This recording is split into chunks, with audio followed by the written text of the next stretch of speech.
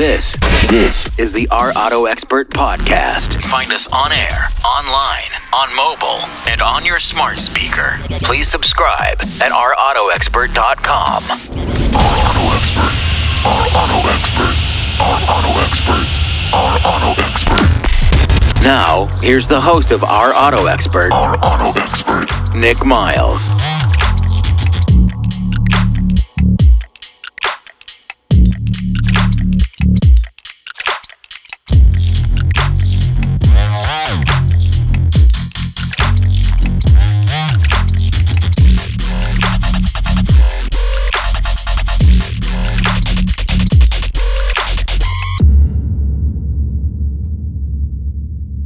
Locally created, nationally celebrated, from the northwest to the southeast. This is the world's car radio show. If it has a throttle, we will feature it on air, online, on smartphone, or on smart speaker. This is the world's car radio show. If it has a throttle, of course, we told you we'd feature it. It's where 2 million people get their automotive news daily. This is Our Auto Expert. A little bit of a round of applause today because we're back live in the studio. It's been a whirlwind of travel all the way down the East Coast on mini takes to the States to Germany and back via Amsterdam and canceled flights, and then all the way down California and back. It's been a road trip, driving a car that does 747 miles on a single charge of electricity, which I'm not allowed to talk about yet because it's against the law and I'll go to jail. I'll bail you out. Yeah, you'll bail me out? Mm-hmm. Yeah, I don't think you have enough money to bail me out from jail. Yeah, there's been a lot going on. Just a lot of stuff going on. And we're going to tell you all about it, except the part where we'll go to jail. Because, I don't want to go to jail. I'm too pretty and too young. And even got a haircut in that time as well. Yeah, Nick, you look really nice. Do I? Nick, you've done a lot of stuff. I feel like it was Nick Miles Tour 2022. I will tell you that because I fly so much, I think I probably got 100,000 air miles in the last 2 weeks. I was able to help Ashley at Mercedes out get onto a plane, and the coolest story about this is that she was on my flight, and she saw my flight was canceled, so she saw my flight was delayed by like 3 or 4 hours. She got onto an earlier flight, and I got to the airport in Atlanta and had to sit around for, I think, about three or 4 hours. She was on the runway going to take off when I got to the airport and had to sit around. And as they were on the runway, at the end of the runway, just about to take off on her flight, there was a weird noise in the engine. And so they're sitting at the end of the runway, and the engine's like making this strange noise. And so the captain goes, hey guys, I'm sorry, but I don't like the sound of this noise. I don't have any like weird lights on, but I'm gonna pull off to the side of the runway. I'm just gonna have them bring an engineer out and just see if he's okay with this noise. And if we're okay, we're just gonna take off to Amsterdam. And so they brought an engineer out to the plane, and the engineer came out to the plane and got on and said, I don't like this noise either. Like, that's not normal. So we're going to just take a quick look at the engine. So all the passengers are on the plane, and these engineers are out looking at the engine. 3 hours later... 3? They're all sitting on the plane still, and I'm texting back and forth with Ashley, and she's like, I just got a hotel reservation She knew. from the airline. Oh, and no. that's like really bad. That's bad. And so I'm like, oh, no. So they bring them all back to the gate, and their flight's canceled, and they rebooked them the next morning to go to Amsterdam. And she's like, oh, and there's no other flights that night. And I said, well, we haven't boarded yet. Come over to my gate.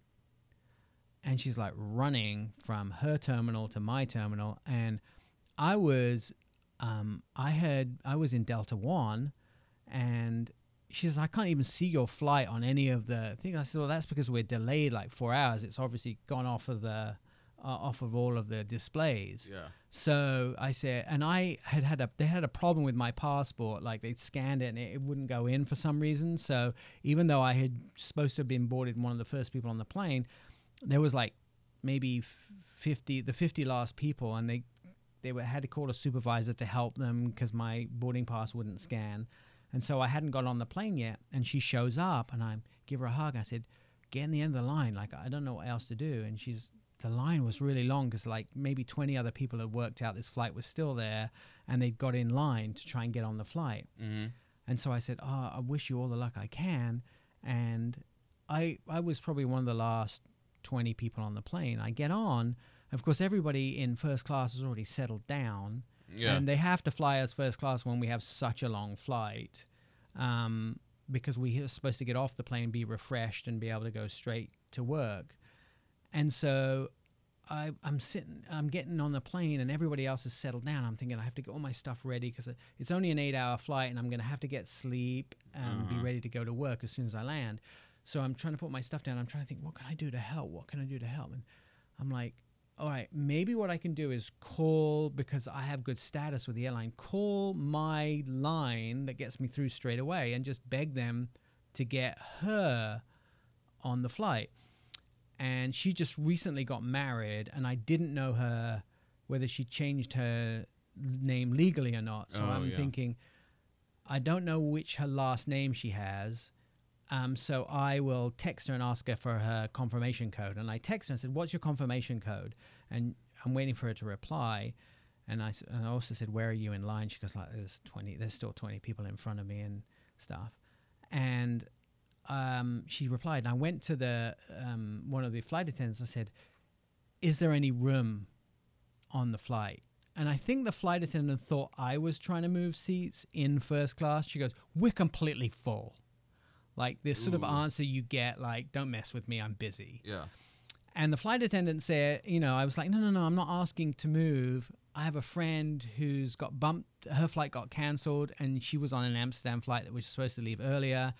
And I'm trying to see if I can just get her on the plane.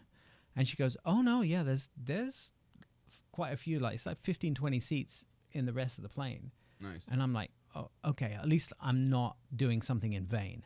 So I'm like, I'm going to call, but I'm still unpacking my stuff because I have to get sleep. Otherwise, and I'd been working the whole day, and it's like midnight, and I'd been up since 5 working.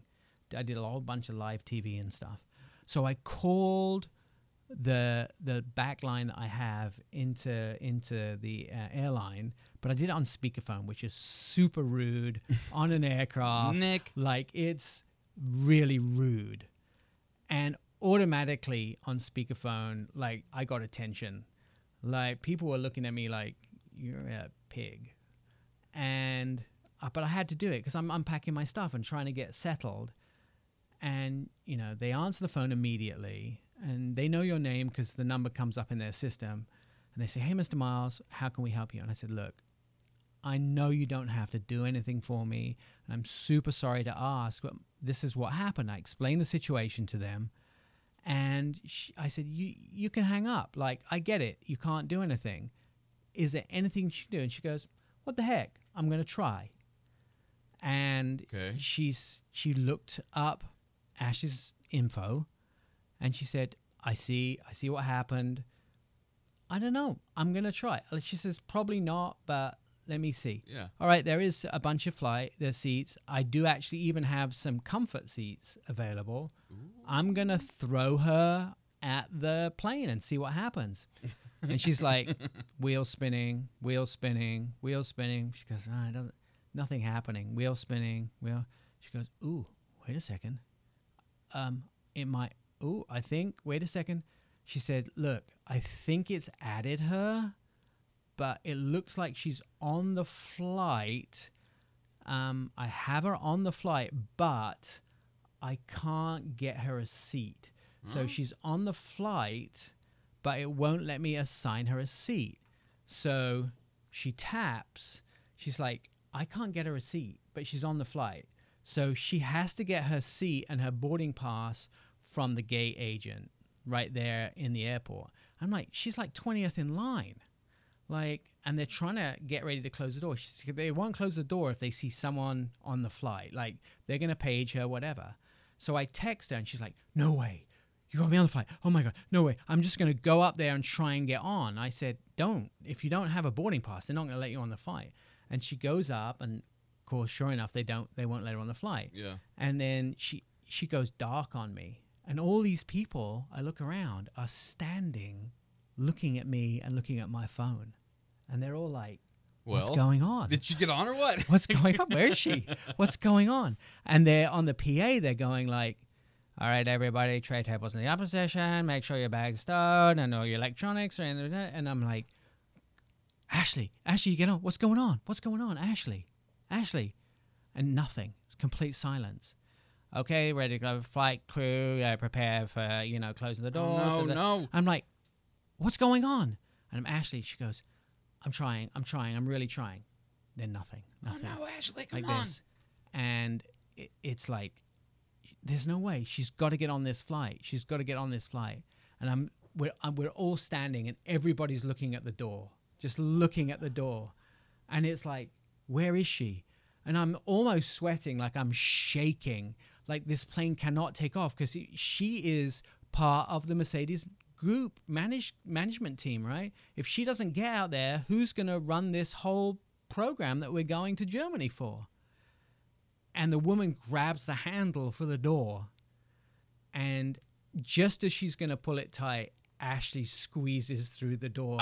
And the whole of first class goes, yes! It's like Ashley. they're like first class passengers aren't going to scream, right? They're air punching, and they're like shaking their fists. Yeah. And she's just blowing kisses like to me and the whole of first class. Oh, and man. she was like, I didn't mind sitting in like coach for the whole 8 hours, but she made it there. So, yeah, the Mercedes trip was amazing. And then before that, we did this great trip, Mini Takes the States, which started in Burlington, Vermont, and went all the way down to Greenville, Spartanburg, South Carolina. And I had 1,000 friends along the way each day, mini drivers, 650 minis. And let me just say, there's some crazy folk who are mini owners. They are pretty nuts. Yeah. They're just fun. There was people dressed up as dragons, and like just all these cartoon characters. They brought their pets along. Even one lady had an 18-month-old child. Just her and her child did the whole trip. I met dogs. I met friends. I met past friends who were doing it. Cynthia Womble, her son Robert. This is the third Mini Takes the States. And funny enough, she taught Robert to drive on the last Mini Takes the States, which was really fun. He didn't do this one. They live in North Carolina, and Robert joined us in North Carolina and drove a little bit of the Mini Takes the States. But he had to adult, because adult is hard, and he had to work. So Cynthia drove it in her Mini, and it's amazing how many friends that she had, and the local paper did a story about her and her friends, and just meeting crazy people along the way, people catching up with me and shaking my hand, and they were watching the daily vlogs, which you can see at the Our Auto Expert Facebook page and on the OurAutoExpert.com website. And we had mini radio. That was fun. Yeah, we did. We had a radio station up for like 2 weeks, and Andy, you did a whole bunch of roadside assistance pieces. Yeah, it was a knockout hit. Yeah, absolutely. So every day you sort of did 4 different roadside assistance pieces. And explain to us what they were. They were little like tidbits of where you were going. So like when you were in Vermont, I looked up what are the best restaurants, where to eat, where are the best places to hang out, like touristy spots. But I went a little deeper, because I knew I wasn't just dealing with the normal person. We were dealing with the maniacs. So I went a little deeper and got into like, well, where are the locals eating? So I went in, I put on my stealth hat and deep dived into each state and figured out what to do with your dogs, where to go, where the locals eat, but also where are the touristy spots, and then sprinkled in some things to do, some tips while you're on the road, where to go, where to park, where to have fun, all that stuff. I just remember that the largest filing cabinet in America is in Burlington, Vermont. Yes. And then, so when we arrived in Burlington, we asked the show. So we arrived really late, like at midnight. And I asked the car service that picked us up at the airport to drive us to the hotel. So I hear you have the largest filing cabinet here in Burlington, Vermont. He goes, yeah, it's like 10 filing cabinets just welded on top of each other. That was the guy. Way to sell it. I was like, and you live here? And, yeah, great, thanks. And he was just like, yeah, it's like an eyesore. It's like an eyesore, sir. He was just like, great. Well, I guess we'll be going to Ben & Jerry's then, thanks. The home of Ben & Jerry's is there too. Mm-hmm. And just so much fun stuff. And people were listening to Mini Radio. Like we had 15,000 unique listeners. Dang, that's a which lot. was a whole bunch of fun. So it was, the whole trip was a great success. And then coming back and doing the trip to Germany for Mercedes. And then I got to go to LA and saw the unveiling of the new Honda Civic Type R, the second generation. And now that's celebrating, the red Honda badge is celebrating 30 years. Nice. And the Honda Jet brought in their famous IndyCar driver, and the president of Honda was there, and they've been on a roll. They had every Honda Civic right from the beginning, and all the Type R's, and it was like a huge celebration. It was a very, very well curated event. All the media were there. It was like an airport hangar, and the best vegan Spam sushi I have ever eaten in my life, as a by note to that. But here's the cool part. Carl Pulley from Honda is going to join us and tell us about that. Plus, I took that and the HRV and the CRV the couple days later. They've never been out at a TV station. We had them at a TV station a couple of days later. Dang, Nick. I know. We were really on a roll in the last 2 weeks. Just amazing stuff happening. We'll tell you all about the Honda Civic Type R. You can even get a kid seat in the back, a child safety seat in the back. Now we're talking. And the HRV and the CRV, which was just being revealed. Whew. So much good stuff on this show. You probably want to patent it, and don't let any of your friends listen so you can have an exclusive. All right, more coming up on Our Auto Expert. Just direct messages at Our Auto Expert. It's where 2 million Americans get their automotive news daily. So LA was the scene. It was an aircraft hangar at a municipal airport. The sun is setting and the Honda Jet lands. And then, of course, the brand new Civic Type R, a 2023, revealed to the world. The silks come off. And, of course, everybody's extremely excited. The most powerful, I call it the common man's supercar. Carl Pulley joining us to tell us all about it. Is it really the common man's supercar for everybody, Carl? It's probably the highest performing Honda out there, isn't it? For the common man. Yeah, for the common man. Yeah, no, I think you hit the nail on the head. I mean, everyone knows the Civic. In fact, the Civic just turned 50 this year, celebrating its 50th anniversary, and obviously the Type R is what we'd call in Europe a hot hatchback. The previous generation was 306 horsepower. And this one will be more powerful. We're not providing details on the power output yet. But interestingly, the development team had 3 goals they set for themselves. They, of course, had to be the most powerful Civic Type R ever, so certainly more than 306 horsepower. It had to be the best handling, and we've already showed that by it taking the front-wheel drive track record of the Suzuka Formula One track. But interestingly, The third thing that they had a goal for is that it had to be addictive to drive. We always talk about Hondas being fun to drive, whether you're driving a CR-V or a Pilot, and certainly the Type R is thrilling. But the development team wanted to be addictive in that when you're driving, you just want to continue to drive it. And then when you're not driving, you can't wait to get back behind the wheel again. Yeah, and I think the other thing about it really is people are really, really proud to own it. I mean, I'm talking about some of the people who are at the event who had owned the previous generation Type R, and they were really looking forward to owning this version of the Type R as well. It's the sort of thing where it's coveted, and they baby it. Two people I know specifically who own that vehicle where they sort of, it almost becomes a trailer queen for them. They're very, it's sort of polished every day. It's how people used to treat their cars back in the 60s, where it's an extremely loved vehicle. You don't really find that so much with new cars that people buy in the sort of 2020s. That way of treating a vehicle has kind of disappeared nowadays, hasn't it?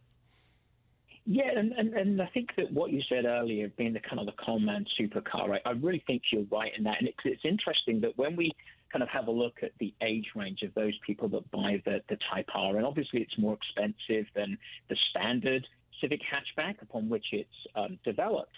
But we find that those true enthusiasts, they will really extend themselves financially to be able to afford the Type R, the car that they really, really, really desire. So, I kind of joke that people, instead of moving out from their parents, they say, well, no, I'm not going to do that. I'm going to buy the Type R instead. Or, I'm not going to go on this wonderful vacation. Or I won't buy that engagement ring because I want to buy the Type R. And because they extend themselves for the car that they really, really love, obviously they want to take care of it. And, you say trailer queen, people do dust them off and they keep them incredibly clean and personalize them. But, this is the sort of car that's built for the racetrack. Yeah. And so, those true enthusiasts, they spend the rest of the money that they have left to go on track days. Yeah, and I think any car owner knows that you can't just keep a car in a museum. If you don't drive them, they depreciate, they get old, a car has to be driven to keep its value. Otherwise, things go wrong with them. You have to keep them running. And any car is only worth its salt if it's driven on a weekly basis. And that's the difference between art and jewelry and gold. That can be stored in a vault. A car can't. It has to be driven. Otherwise, it depreciates, which is different from any other valuable investment, which is very, very, I guess, polar opposite of any other investment that anybody makes in anything. And I think with the Civic, it's, you can have your cake and eat it too. So, you park it in the driveway. You're just so proud when you walk out of your house and you see this beautiful car. But then you go and drive it and you enjoy that driving experience. And the great thing is that, these young people that extend themselves to buy this common person supercar, and love that term that you used, that it's a Civic hatchback fundamentally. So it has all of the advantages with the full suite of safety equipment. It's a hatchback with a huge cargo area. It has 4 doors, comfortable interior for the first and the second row. So it is a very practical, everyday car. It just happens to be kind of a giant killer when it comes to performance. I think that was the thing when I had it on TV on Friday, and I was talking to Raul Martinez, the Fox 5 anchor. I said to him, the difference between this and most other performance cars in its class is that you can put a child seat in the back of this. And that's the sort of difference. It's made for, a young family. Like you can put it on the racetrack, but it's also functional. It can be used to go to the grocery store, and that's the difference. You just get there and back quicker than everybody else. Yeah, and I like to think of a scenario where a partner in a relationship who's a car enthusiast, comes home and they say, hey, honey, I've bought this wonderfully practical Honda hatchback as the family vehicle. and it happens to be the Type R that can go incredibly fast and handle so well, and yes, is very much at home on the racetrack. Yeah, and I like the other portion of it too. Is one of the things that when I called the TV station and had a discussion with them about it, they asked me what makes this Type R different from the others, and I said, well, it's actually matured. When you see it, you'll see that it's not sort of this 22-year-old's crazy like Japanese aftermarket style car. It's actually sort of very adult. And when it rolled off the truck at the TV station, they said, it looks really grown up. And it does. That the wing doesn't look like it's Euro bonded on the back, and it looks like it's something that came out of the factory, and it looks very mature when you look at the front of the car. Everything looks adult. It's very adult now. Yeah, and I think that, it's just a kind of a sign of the times. I think that the 10th generation Civic, upon which the first Type R that we brought to the United States was based, yes, it was very boy racer, but of the time that really worked. And to be honest, all of the 10th generation Civics, whether it's the sedan, the hatchback, the SI, or the Type R, they were the best-selling Civic to date. And so, people's styles move on, and we do feel, kind of be the product planner. I like to say that the previous generation of the Type R was more of the high school athlete. They're just kind of getting to terms with their body and they're building their muscles up, and they want to kind of show off, their bodies and their prowess. Whereas the 11th generation is more matured. It's more like the college, the Olympian athlete that has refined their body to do the task at hand, and they're more comfortable with it, and they don't need to show off as much. And so, yes, I think it's more mature, but still youthful. As you saw with our when I saw you at our debut event, a lot of the young people there really, that styling really resonated with them too. So I think it is just a kind of style has moved on, and I think that people are looking for something a little bit more sophisticated, yet still very sporty looking. In the couple of minutes that we have left, Carl, I also want to cruise by the HRV and CRV. I want to really say, the HRV we've talked about in the past, but that's surprising. It's very family oriented and starts at sort of in the 25,000 mark, and is really comfortable and is a great car. But the CRV, whoa, this is such a departure from the previous generation. And we had that at the TV station too. What an amazing exterior. It really looks like a vehicle that maybe is twice the price and is so mature and so sort of rugged and bold, and maybe you would think is a pilot when you first look at it. It's just changed immensely, and the visuals from the inside to the outside and all the things you've done with that. I don't know how you're going to ever be able to make enough of those. I know.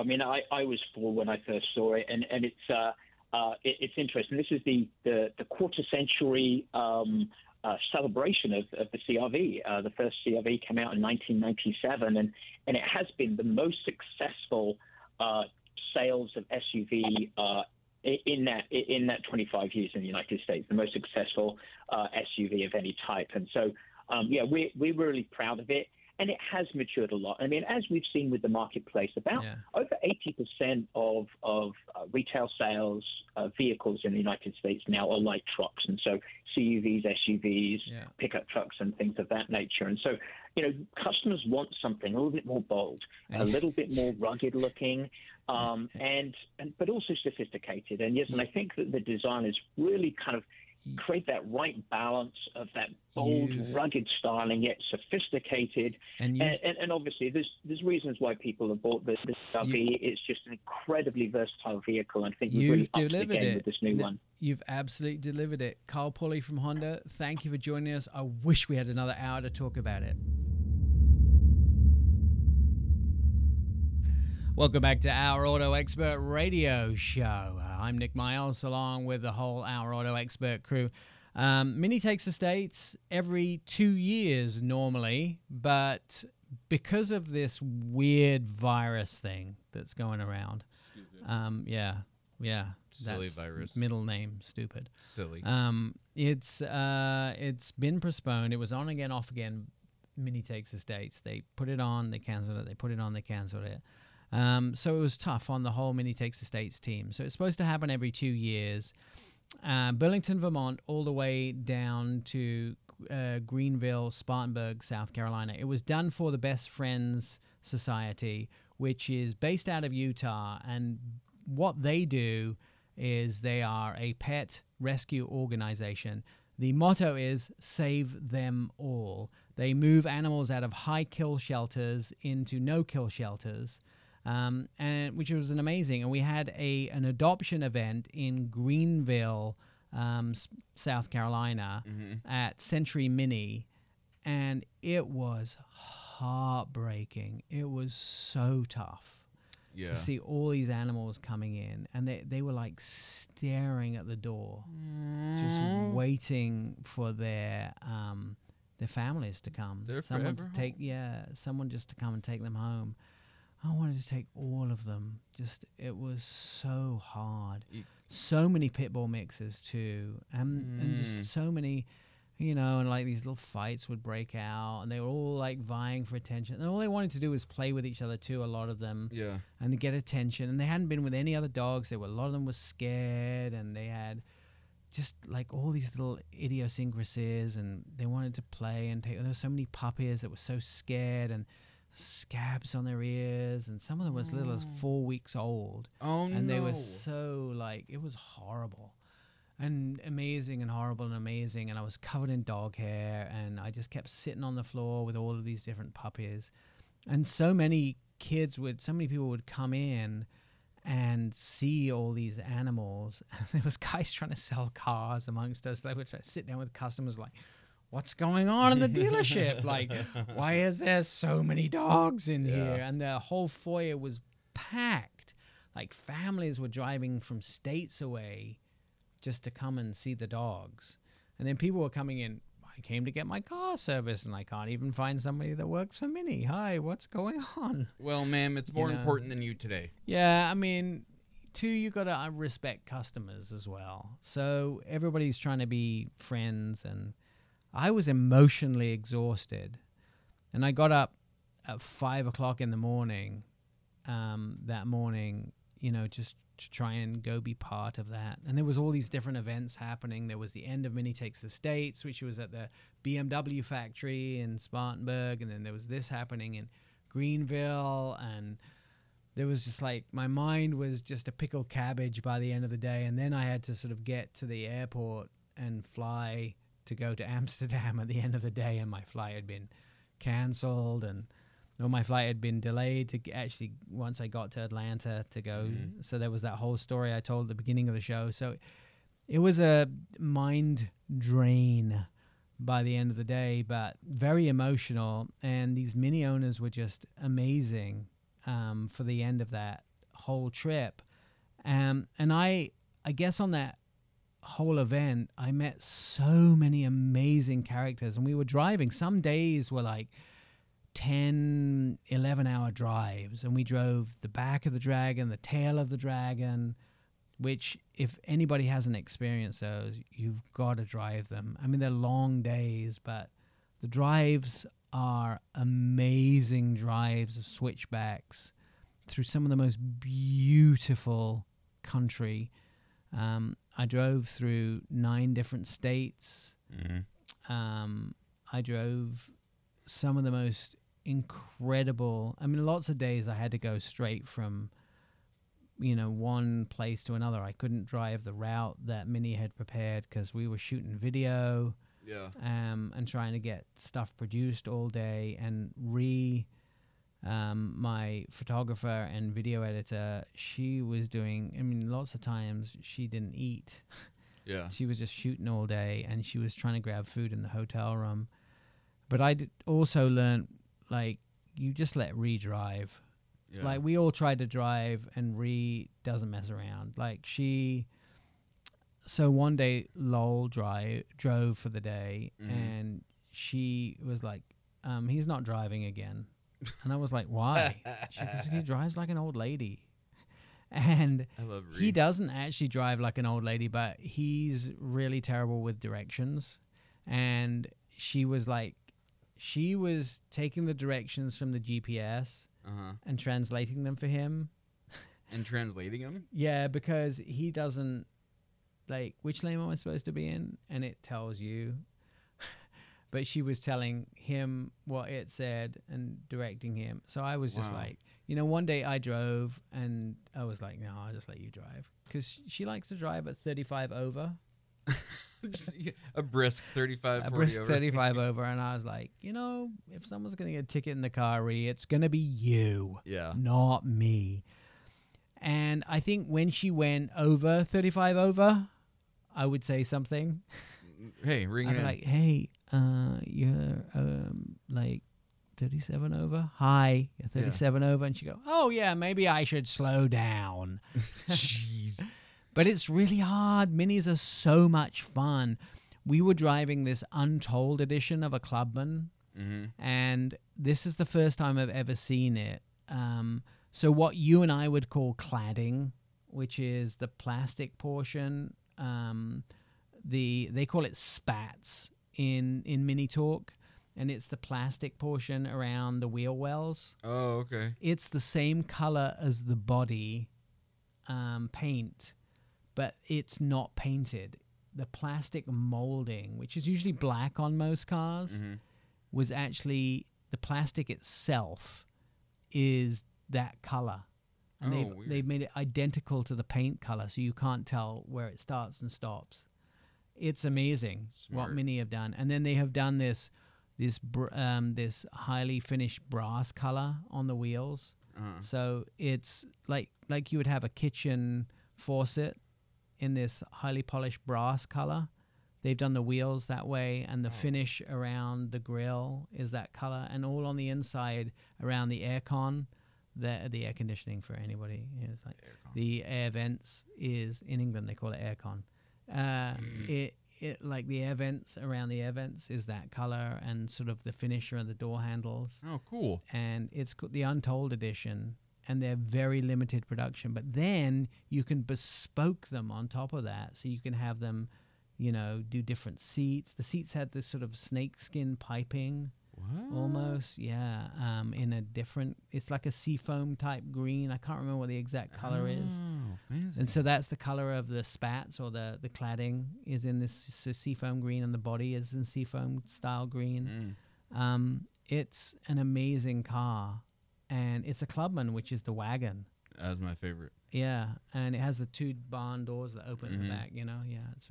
You already sold. Order it online at mini.com. I'm just saying. All right, more. Our auto expert on the way. The Ford F-150 Raptor. Yes, we're going to have an interview with that coming up. Locally created, nationally celebrated from the northwest to the southeast. This is the World's Car Radio Show. If it has a throttle, we'll feature it on air, online, on smartphone, and on smart speaker. This is our auto expert, where 2 million Americans get their automotive news daily.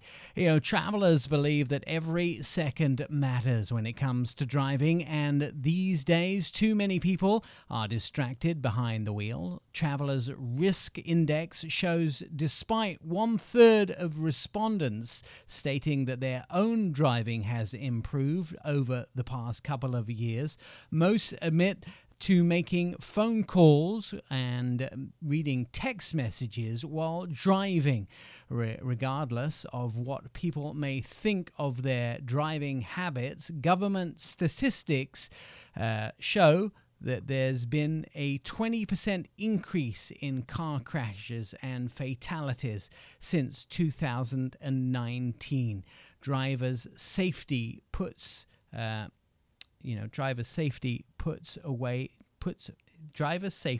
says put away your phone to avoid distractions. It could save your life.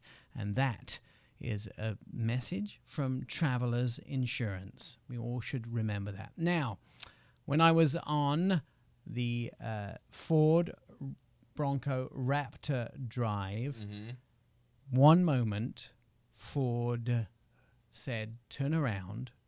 And we all did the old turn around. And out of a cloud of dust was the Ford F-150 Raptor R.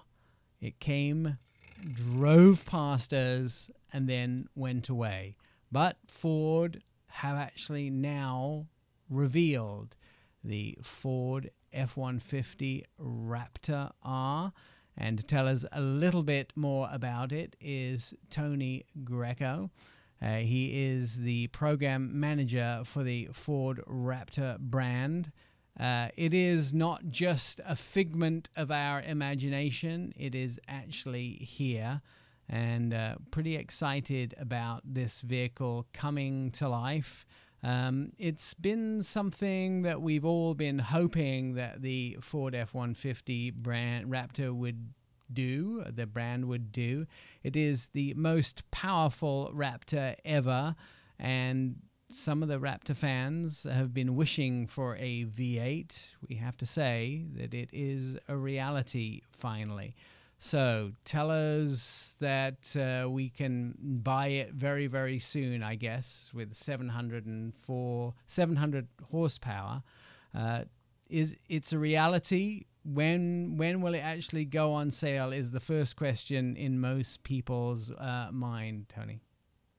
Yes, good afternoon to you and to your listeners. And I'm super happy that you referenced the Bronco Raptor media event. That was something that we talked about internally about teasing the Raptor R, so I'm glad it had an impact.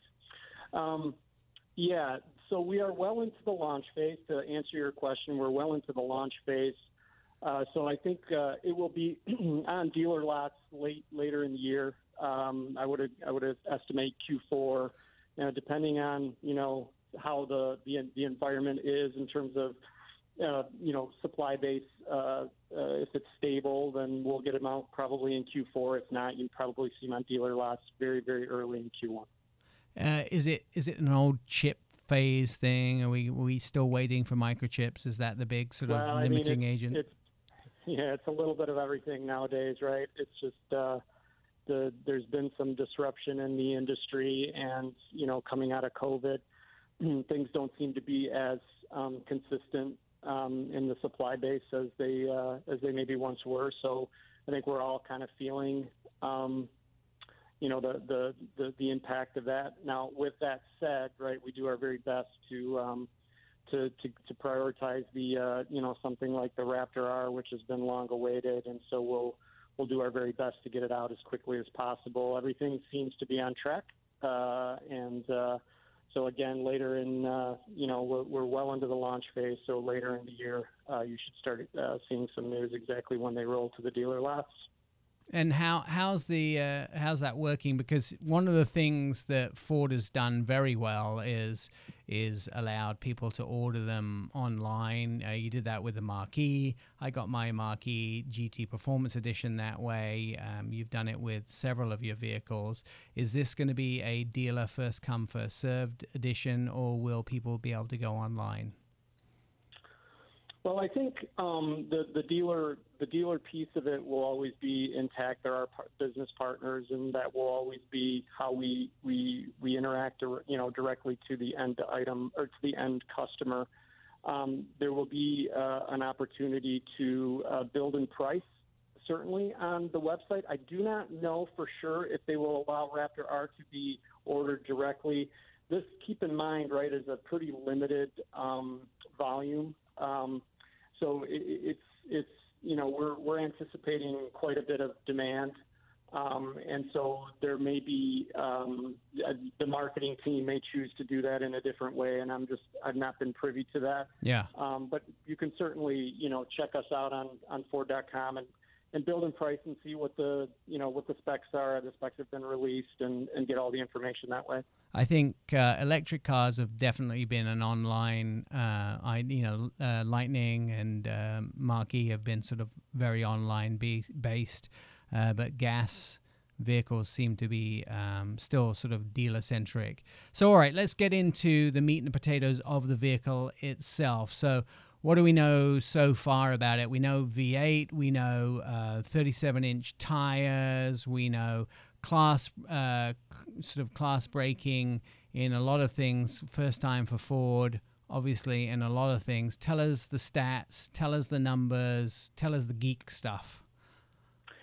Yeah, so I guess let me just back up for a second and just say that this is a product that we within Ford Performance have wanted, to work on for a long time. We've wanted to bring this product to market for a long time. Our customers, really ever since the Gen 2 Raptor, have been telling us that there's a desire to have a V8 in the truck. They've made, some have been quite bold about it, some have been subtle about it, but we've heard the message. So really it comes down to, this is a truck that we wanted to do, but we knew that we had some work to do in the chassis before we added the power. So last year when we launched the Gen 3 Raptor with the EcoBoost, we introduced incremental capability in the chassis in the form of a coil rear spring suspension. Yeah. So we came off of the leaf springs that the rest of F-Series shares.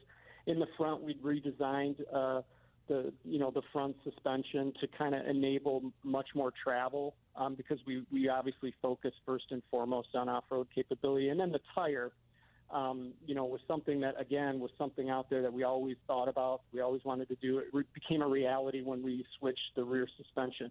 Once we had that truck in play, and that truck, even in the EcoBoost configuration, is a very well-balanced and very capable truck off-road, then we kind of started thinking like, okay, now we have a chassis that is capable of, delivering the power. Right. And just, then you start thinking about, okay, now we make the pinnacle Raptor meant for the off-road, that extra small percent of people who have been really wanting more and are willing to pay for it.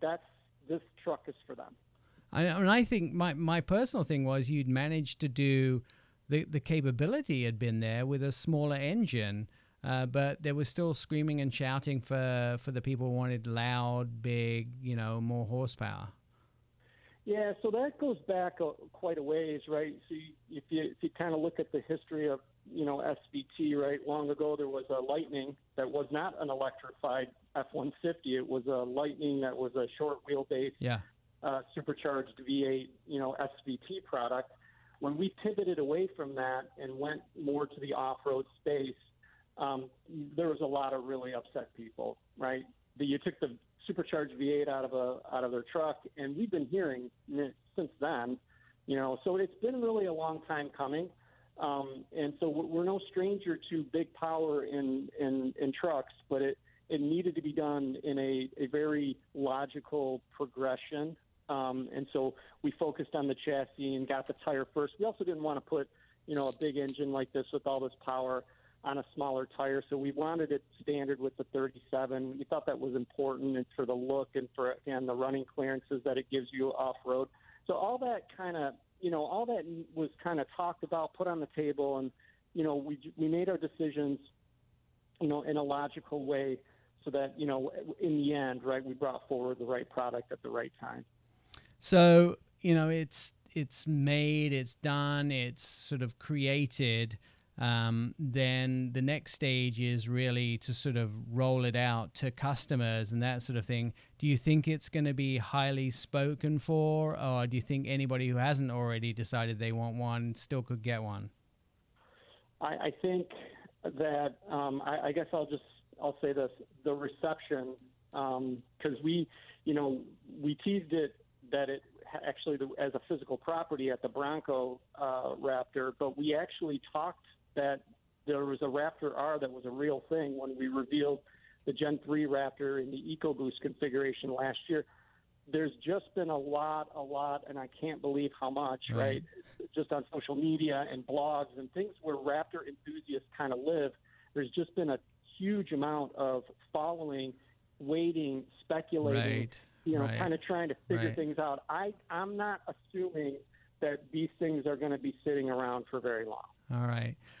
The only thing I can suggest to people, and there seems to be a massive amount of excitement about it, but if you really want one, as I probably do, you should probably go to Ford.com. That seems to be the best place for information.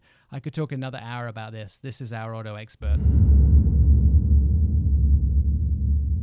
Catch up with previous episodes of our show. Our website, OurAutoExpert.com. You can hear all past show and that fabulous podcast. You can see automotive videos, and you can read.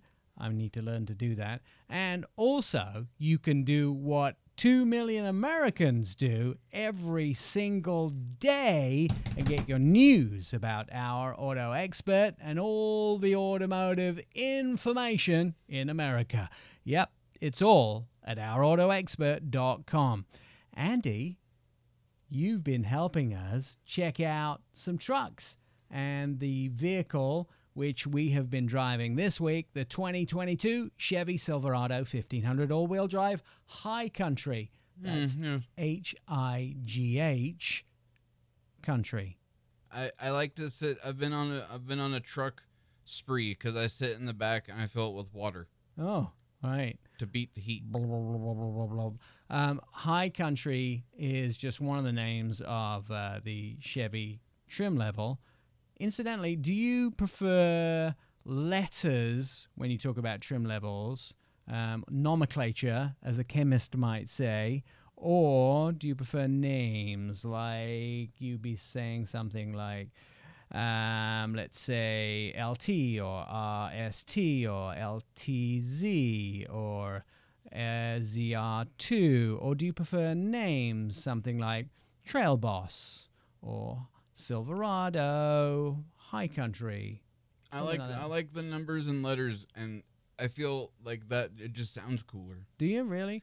Because you're the one then. Because I think most people in America feel names are better than numbers. Because, let's say Perry Stern, John Vincent, and some of the people we have regularly on the show think that Toyota's BZ4X is the worst named car in America. That's their new electric vehicle. Mm-hmm. And I would have to agree. I like things like Continental. Yeah, that's a good one. And names like that for vehicles. Bronco. And like Infiniti went to all names for theirs, like QX80. I quite like that. You do? Yeah. I like Quattro. I think that's better than QZ4. LMNOP. LMNOP. Yeah, those are just runs of alphabet numbers, to be honest with you. I feel like it's a bigger production. Like, what do you got? Oh, I have the Prius. What do you got? The BRFL 2.59er? We came up with one which was quite funny, didn't we? Yeah, it's pretty funny. STR8? STR8. I thought that was funny. I like it because there's so many implications. Yeah. There's... It could be a straight 4, a straight 8, a straight 6, meaning the engine. Like an inline. Inline straight. That was funny. You stand inline. It's a bit cheeky too, though, isn't inline it? straight. Yeah, get it. Because a lot of times that's what I drove a classic. Well, first of all, let's talk about this. On the trip to Germany, I got to drive a replica of the very first car ever made. Wasn't made in like it was the Benz. 1804? It was the Benz Ooh. 3-wheeler with the engine in the back, where it was basically a bicycle with a motor, a 3-wheel bicycle with a wooden bench. Whoa. And I got to drive it, and it was like it sounded a bit like what your kid shouldn't be doing upstairs in his room. And you'd be bursting in and go, "What are you doing?" And he goes, "I'm driving the original Benz Ram around my bedroom." So it was fun. And then I drove the very first Mercedes ever made, which was, I think, 1904. And you know what trumpet valves look like? Mm-hmm. Yeah, It had like 25 of those across the front. and with little glass valves, and the Mercedes engineer was, also so you could see how much is in the oil, and you could see what is the oil pressure here. And I was like, dude, forget it. Yeah, and it whatever. You're gonna laugh. It had 2 brakes. It did have Yeah. 2 brakes. I knew it. It had a transmission brake and an engine brake, I knew it. and it was hilarious. And I was like laughing so hard, and they go, "What is so funny?" That is so funny. And I was like, "Yeah, you'd have to be back home in America on the Our Auto Expert radio show to know why that was funny." Yeah. But it actually had 2 brakes. Yeah, it did. And then I got to re-drive one of the like 1938 cars, or not drive, I rode in it. You weren't allowed to drive those things; they were too complicated. You had to ride in them. But I got to ride in that, like the first Mercedes, which was like, I don't know, the first Benz car, which was the original car in the world, the 1904 something, and then that was the one with like all the trumpet valves. That's like cool. the brass wind one. And then like a 1938 fast, aero car, the first aero car. And that looked like you should have had 101 Dalmatians in it. It was like, and it was made of aluminum. And that was crazy. I bet. Like, and it had, when you went fast, like the original supercharger kicked in. And they were going like What? through a parking lot in Germany that was probably, I think they were probably doing like 65 miles an hour in a parking lot, and you could hear the supercharger kick in. It was nuts. But that was hard to stop with your feet. I felt, but it was like a Corella DeVille car. It That's was awesome. all made of aluminum, and they had been told that day that we would be coming as journalists. So we have some journalists and TV guy from America coming, and I drove up to this security gate and said, "Hi, I'm here for the Mercedes thing," and it's a high security, like it's camo cars, everything there of the future. And the guy goes, "Oh yeah, we have heard you're coming. Come in." And then they found out that he just let me in, and they were like, I was taking pictures of all these camo cars, and they were like, "What? He let you in without seeing your ID?" Because There was some trouble. Yeah, I got to drive a car that does 747 miles on a single charge of electricity. Was it the most beautiful thing ever? Can't tell you. Man, come on. It's restricted until next week's show. And we're going to tell you about that next week's show, but we're going to find out about the first insurance policy ever written coming up.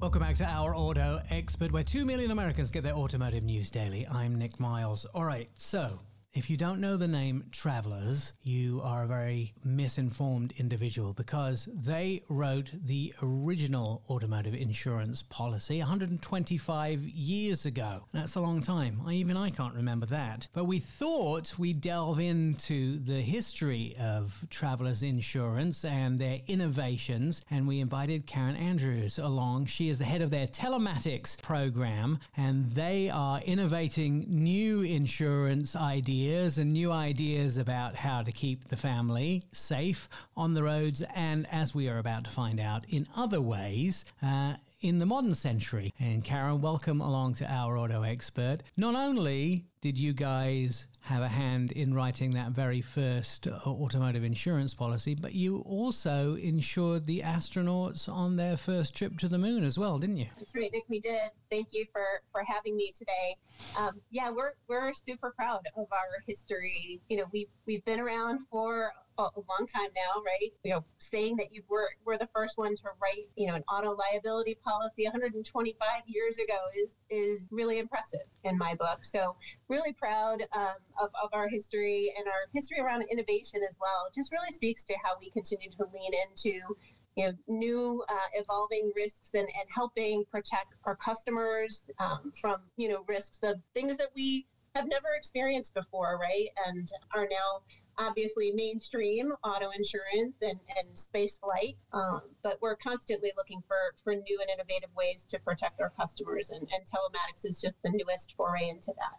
I think it's kind of interesting because I was trying to sort of measure how long ago 125 years was. And of course, if we even go back to looking at the first cars, they were like 136 years ago. So it was sort of 11 years after the first car appeared on the roads to, you first wrote that liability insurance policy. And then the Model T really hadn't appeared at that time. So it's a really, really long time ago.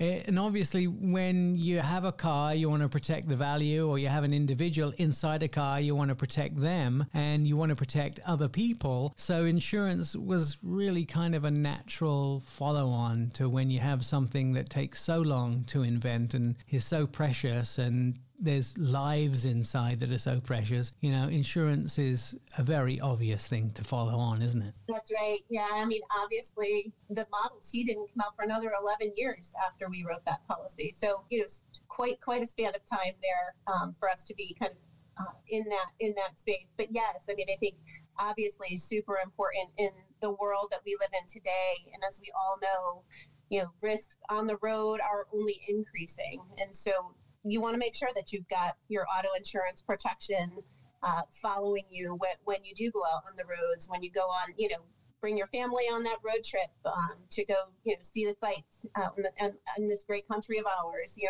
want to make sure you've got somebody riding along with you that's been around and is stable and can provide you that protection when it matters the most. We're kind of funny as a race of human beings. We love to grumble about paying our insurance policy when we have to do it every month, but we sure don't grumble when we like to get the money for our car being damaged. So it's sort of it's one of those things we grumble on one end, but we're very, very happy when we have the protection from travelers. That's right. And it's a good reminder, right? It's not just when we're on the road, but it could be when our car is sitting in the driveway, right? A tree falls on it when we're home, right? Things that just are not expected. Yeah, absolutely.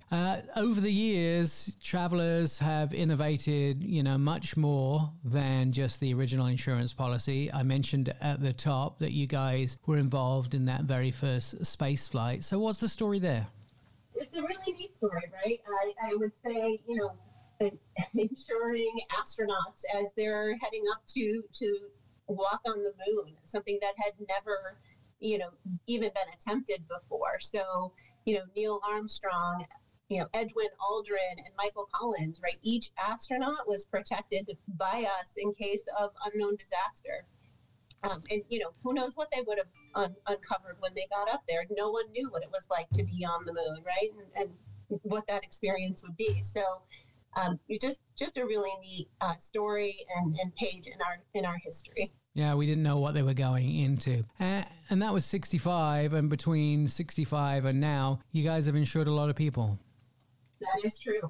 People and businesses, right? It's not just, the mom and pop stores either. It's, some of the global companies across the United States and across other countries as well. So it's a pretty impressive business that we get to be a part of. And we're super proud of the fact that we keep America running, not just, in our homes and in our cars, but in our businesses and in our broader commercial endeavors as well. Now, travelers are not sort of resting on your laurels. I've had a look at some of the new things that are happening with car insurance and home insurance. You have some pretty interesting innovations and things that you're trying to do to change the industry once again. That's right. I personally get to be a part of, this telematics endeavor, which I would say has been around for a good 20 plus years in the industry, but has only within the past, 5 or 10 years really taken hold. So, we've innovated in this space. We originally invested in, a dongle that you plug into your car that tracks your driving. And we've evolved it since then into, really this downloadable, app that you put on your phone, and it can, really assess your driving behaviors based on, the sensors in the phone and the location of the phone in the car, just going along with you for the ride and really understanding, the risk associated with your driving behaviors. And if you're somebody who is a safer driver, getting rewarded for that safe driving behavior is a really positive thing. And I would argue it's making our roads safer, right? Which we all know is an important thing, especially right now. I would say, with COVID and the pandemic, I would say driving behaviors have gotten a little out of control. And I know I've seen it personally as I've been out on the roads. People have gotten riskier in their driving behaviors, broadly speaking.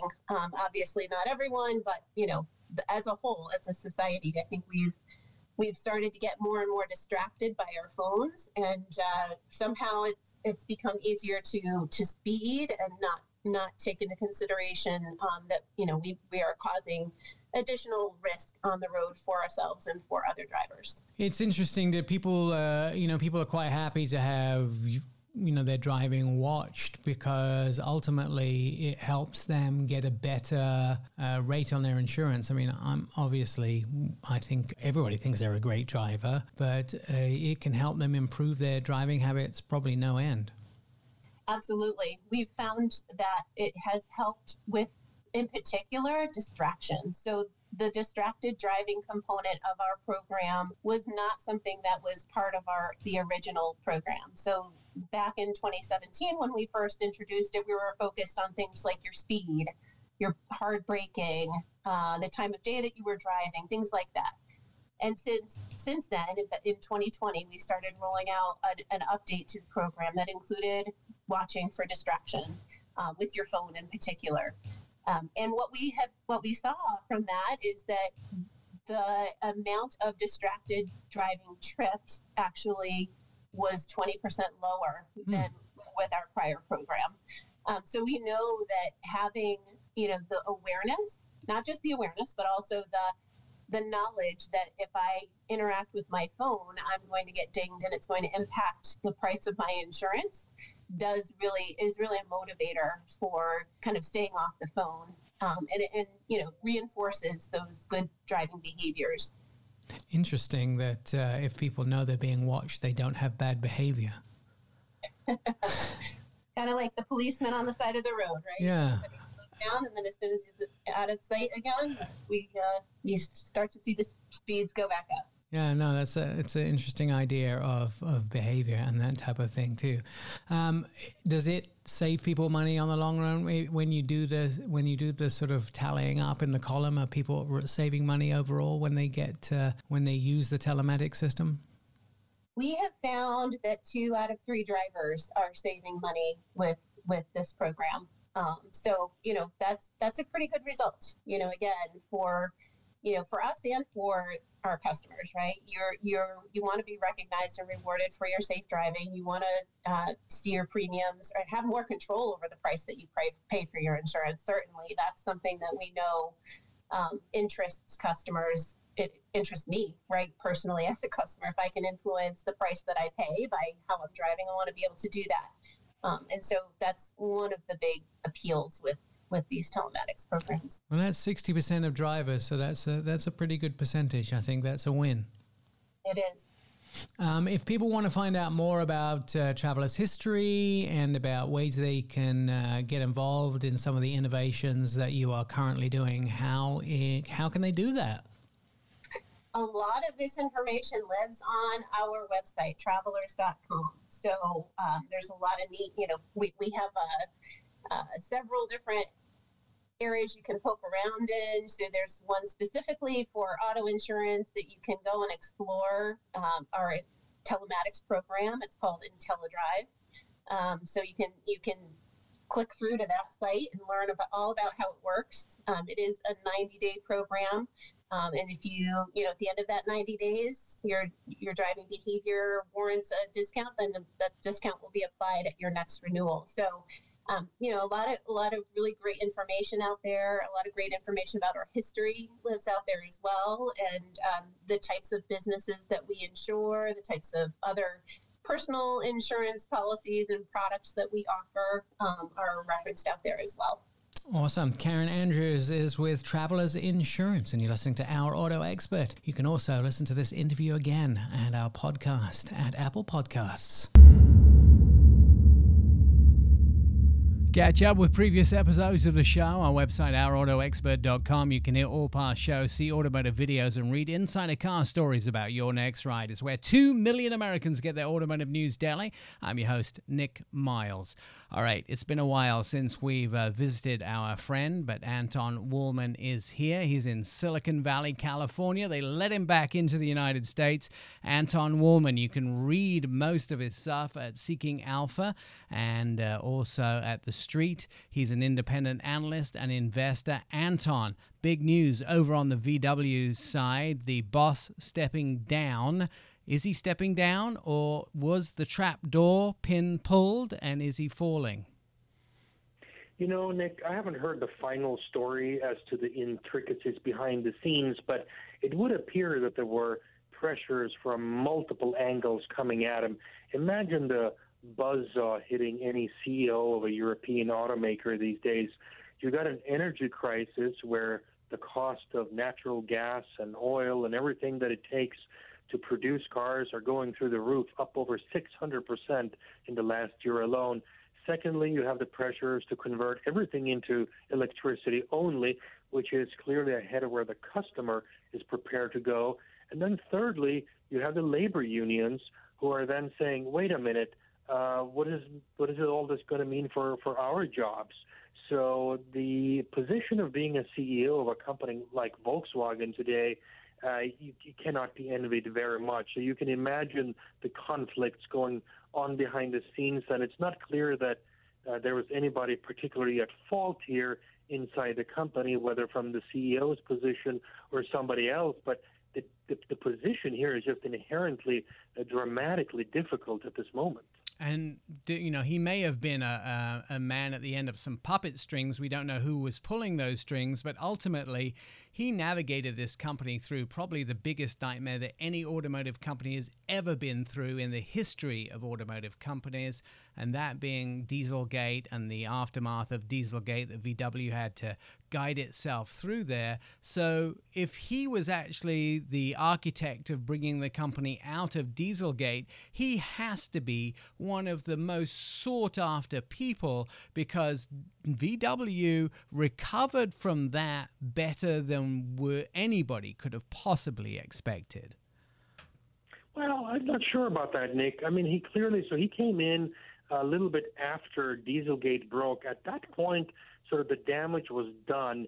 And at that point, what are you really going to do? He oversaw this MEB architecture for the lowest cost, all-electric product portfolio that reminded him, of course, of the kind of job that he oversaw at his previous job over at BMW, which was a rear-wheel drive-based all-electric vehicle, the i3.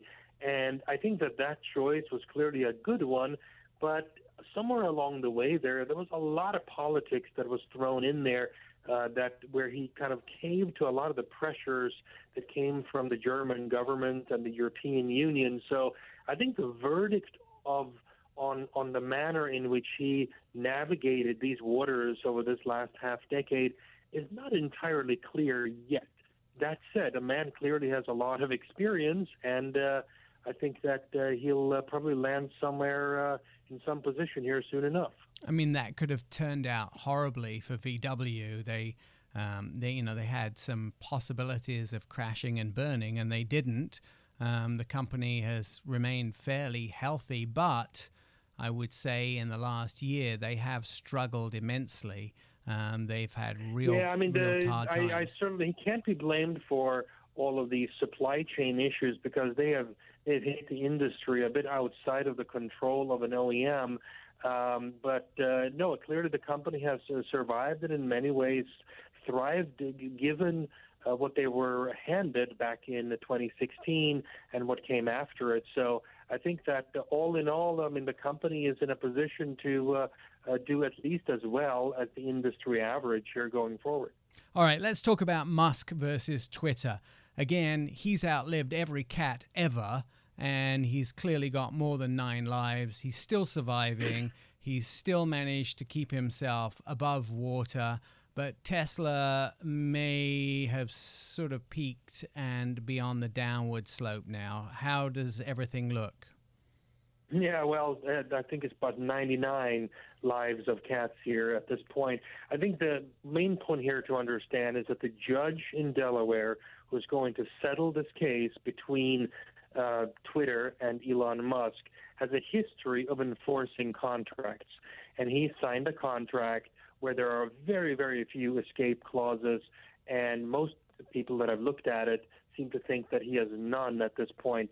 So what will be the conclusion of this? Well, he's basically going to have to cough up the full purchase amount that he signed up for a few months ago, which is about $44 billion, and there's some debt in there, but net of all of that is about $30 billion that he has to put in by himself. And in order to do so, he has, of course, one source of publicly traded funds, and that is his stake in Tesla. So chances are he's going to have to sell maybe not quite 30 billion, but close there to maybe 25 billion or so of Tesla shares that he owns.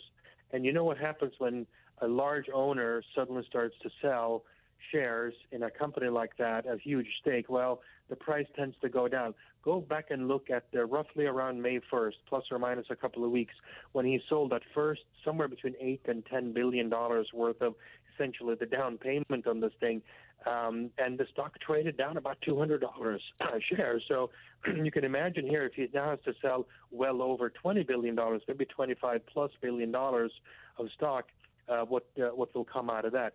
In the meantime, his other largest individual shareholder, Larry Ellison, the founder and CEO of Oracle, he has about a $12 billion personal stake in Tesla. 2 weeks from now, he will step down from the board of Tesla. This is something that he announced a couple of months ago. Excuse me. And when he does that, speculation is that he may also offload his $12 or so billion stake. So you have two sellers. First, here in a couple of weeks, starting Larry Ellison, and then Elon Musk himself, perhaps at some point if and when he has to actually pay for the full amount for Twitter, which could happen here pretty soon thereafter. And of course, if Elon appears to be an unwilling salesman, what are the implications of that? I would also tell you, obviously, with all these new electric cars coming in the market and Tesla not actively investing in research and development, and with no significant new products being developed apart from the ones we already know about, it doesn't look good a future for Tesla as well. Anton Wahlman is an independent investor and analyst. Anton, I wish we had more time to talk about it, but you've given us a lot to think about. Do go read him at the street and Seeking Alpha, probably the wisest man that we know about that does these things in researching Tesla especially, but also in the electric car field. You can, of course, listen to this interview and many more at Our Auto Expert. The podcast is on Apple Podcasts, and we're creeping up the charts as one of the top automotive podcasts out there, especially when it comes to looking at these things, of course, as the things like Tesla and the other things with Anton. We'll be back again next week. Do fill it up, and of course watch the TV show, and the Fox Sports show is of course the YouTube channel Our Auto Expert.